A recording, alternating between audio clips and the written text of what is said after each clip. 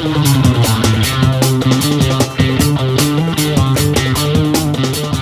Fire 88.5 2 Triple R. You can find out more on my Instagram at Quiet Fire Radio. Welcome back to Quiet Fire. Thank you for joining me on this beautiful Saturday here at 2 Triple R. My name is Jeremy. I have the esteemed privilege now joining me on the program, the Violet Stones. I've got Sarah, Neil, and Jared here from the band ahead of their single in a fortnight's time called Kill Me. How are you guys? Good, thanks. How are you? Tell me a little bit about the single that's coming out. So this song's actually pretty old. I don't even remember how long ago we wrote it, like probably 2 years ago or something. I guess it's one of our favorites, Play Live. And I guess the song is about how like society sort of brainwashes us to not be able to think for ourselves. Like makes us depressed sometimes. How long ago was the song recorded? So we tracked the drums. It's actually, so we recorded the drums for our whole second album in November or something last year. And it's just been record little bits in sections. Like we recorded bass and then we recorded guitars and then vocals. Yeah, and it sort of put us back a bit this lockdown, but we should be recording more soon. I guess what I was fishing at there, guys, is that a song with that kind of lyrical content and meaning behind it might take a new shape during this time. Have you sort of revisited the lyric set during Corona and rethought what it means to you or what it might mean to the audience? Not really, because we finished it before this all happened, I think. Yeah, now that you mention that, it definitely adds a different perspective to the song. But I mean, people will interpret things however they want to, whether that's literally or metaphorically. Yeah, so that's a cool perspective to look at, I guess. I'm really looking forward to hearing it. And what's been the musical direction of late? So you released your first album, debut album last year, and it was, I guess I would describe it as a classic rock album. It had Australiana influences. I sort of could hear a little bit of maybe a Violent Soho influence in there. What's sort of the trajectory of this new single and I guess the album that it's leading to? We're incorporating more like heavier influences because I think a big influence recently on all of us is like System of a Down and personally Korn. But we all have different influences, so it's sort of, I don't know, it always turns out different. I think this single of ours is a good taste test for the album in the direction that we're going with our sound. I think it's definitely a lot more heavy and less, I guess, what Sarah said, just move down and Korn. It's interesting that you bring up those bands because I guess they were bands that I listened to when I was in high school, and it's so interesting to hear bands now name-checking that era of music as an influence. It was almost a dirty word when I was growing up, and now people have become really proud of it, and they're really wearing bands like Korn on their sleeve as something they're proud to be influenced by. What is it about that sort of era of music, and how did you guys come to discover that? It starts off light, and then you eventually get into heavier. I don't know. It's a process. I think that might be different for all of us. Nirvana. But it started with Nirvana for me. Yeah, I think Nirvana's like the main band, and then there's some bands, I can't remember what. It might be like Seether for me. I think Seether has some really heavy songs, and that sort of like branched it over to But Jared heavier. likes heavy. Yeah, I got into music and stuff. I was straight into like stuff from Linkin Park. So a lot of the heavy stuff I'm already familiar with.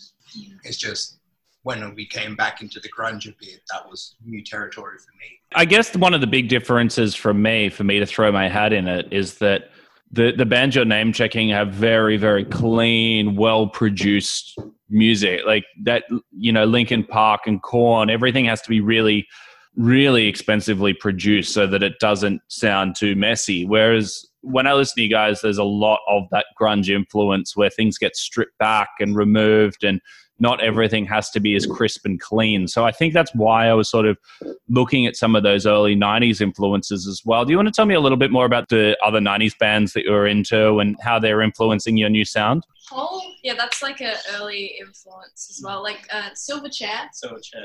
I don't think Slipknot is like 90s. Oh, that's for you. That's an older influence of mine that I really love. You guys have released 2 albums. Well, sorry, you released an album and it sounds like you're tracking toward another album this year quite close together. Tell me about that. That workload seems quite intense for a newish band. What is the writing process and how does it happen so quickly for you all? Basically what happened is when we first got together at the end of 2016, early 2017, and we basically just wrote like a whole bunch of songs, and so we basically wrote our 2 albums essentially in like the first year and a bit.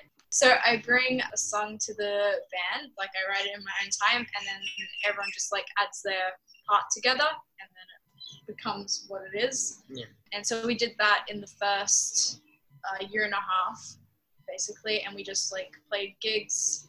And I think the reason we didn't record was because I didn't have a job, so I couldn't fund it, really. Yeah, and once I got a job, we could start, like, funding it.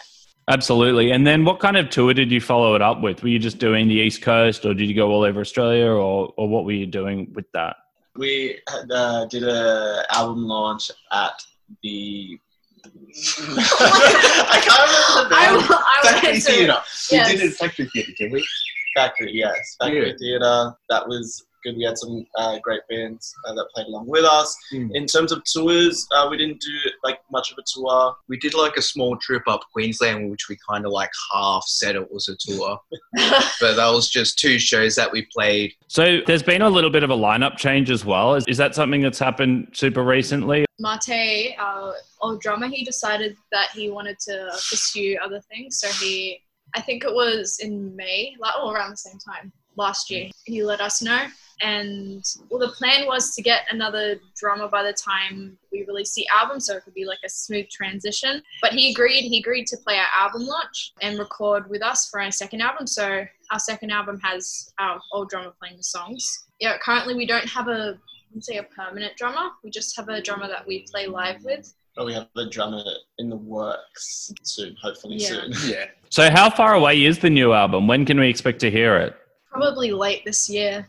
Not sure when exactly, because we've finished tracking everything but most of the vocals and some of Jared's guitar parts. Yeah. And obviously it needs to be mixed and mastered. Tell me a little bit about the live experience and what you guys are missing during COVID. Playing was really on and off. Like there was some months we'd have like 3-4 gigs lined up back to back, and then there would be other ones where we'd have like a couple of weeks break where we'd just chill out, wait for our next show, or just organize our next rehearsals and stuff.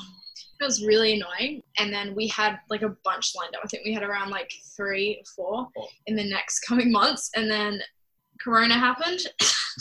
And so we had none again. So it's like a shame because we're really looking forward to playing them. I think there's been a lot of bands that similar things have happened to. Who are the other bands in Sydney that you love seeing when you're either a support act or you yourself are just going out on the town and looking to listen to local music? I love this band called The Dead Love. Yeah, I've seen them loads of times, but they're really cool. They're like a super grunge punk band. Also Tide Line, but they're not really local. And they're from Queensland now. I think they're from Brizzy, aren't they? Yeah. Yeah. I don't know if Tonight Alive is a local. Well, I mean, most of them are from Sydney. I will see any of their show if they ever come to Sydney, so I love seeing them. But sometimes I just go out and just see whatever bands that are playing at local venues.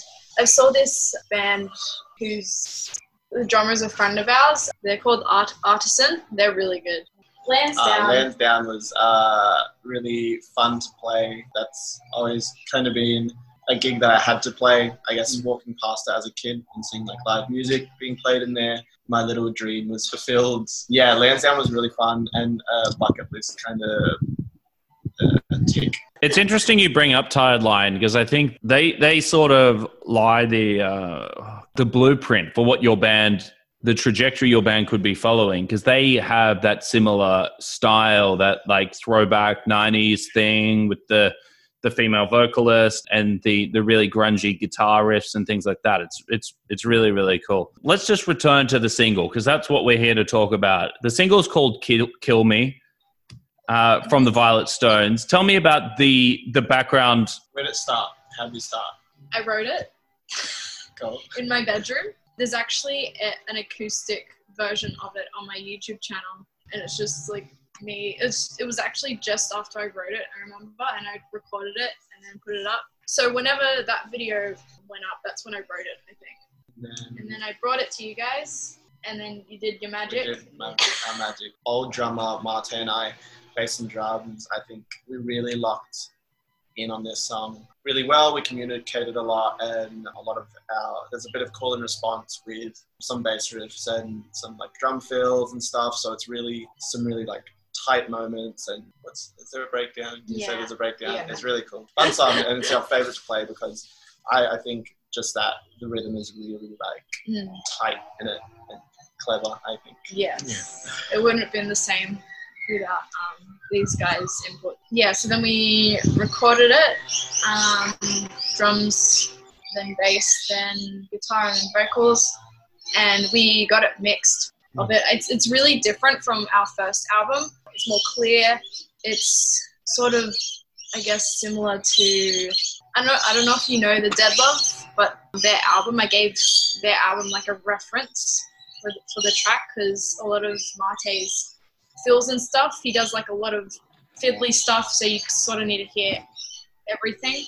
Well, thank you so much for coming on the show today, Violet Stone, Sarah, Neil, and Jared. It's been so awesome to have you joining me on Quiet Fire today. If this album goes to plan, what is your one rock and roll dream that you will be coming true maybe this time next year? To be able to quit my job. Yeah, that'd be great. Yeah. I think that's just the ultimate goal, I think. Every musician's plan is to just live off like what you love doing, which is music. So it's a big dream for us. Absolutely. Well, I can't wait to hear it, guys. I'm super excited, and I'll be giving the song a spin in a couple weeks. It's not quite out yet. As soon as it does come to air, we will definitely be giving it a spin. I think after this, I'm going to be playing the lead single from your first album, Exordium, the single Intensify. Before we go out, would you like to give me an introduction to that song, please? Hi, we're the Violet Stones, and you're listening to our single from our album, Exordium, Intensify.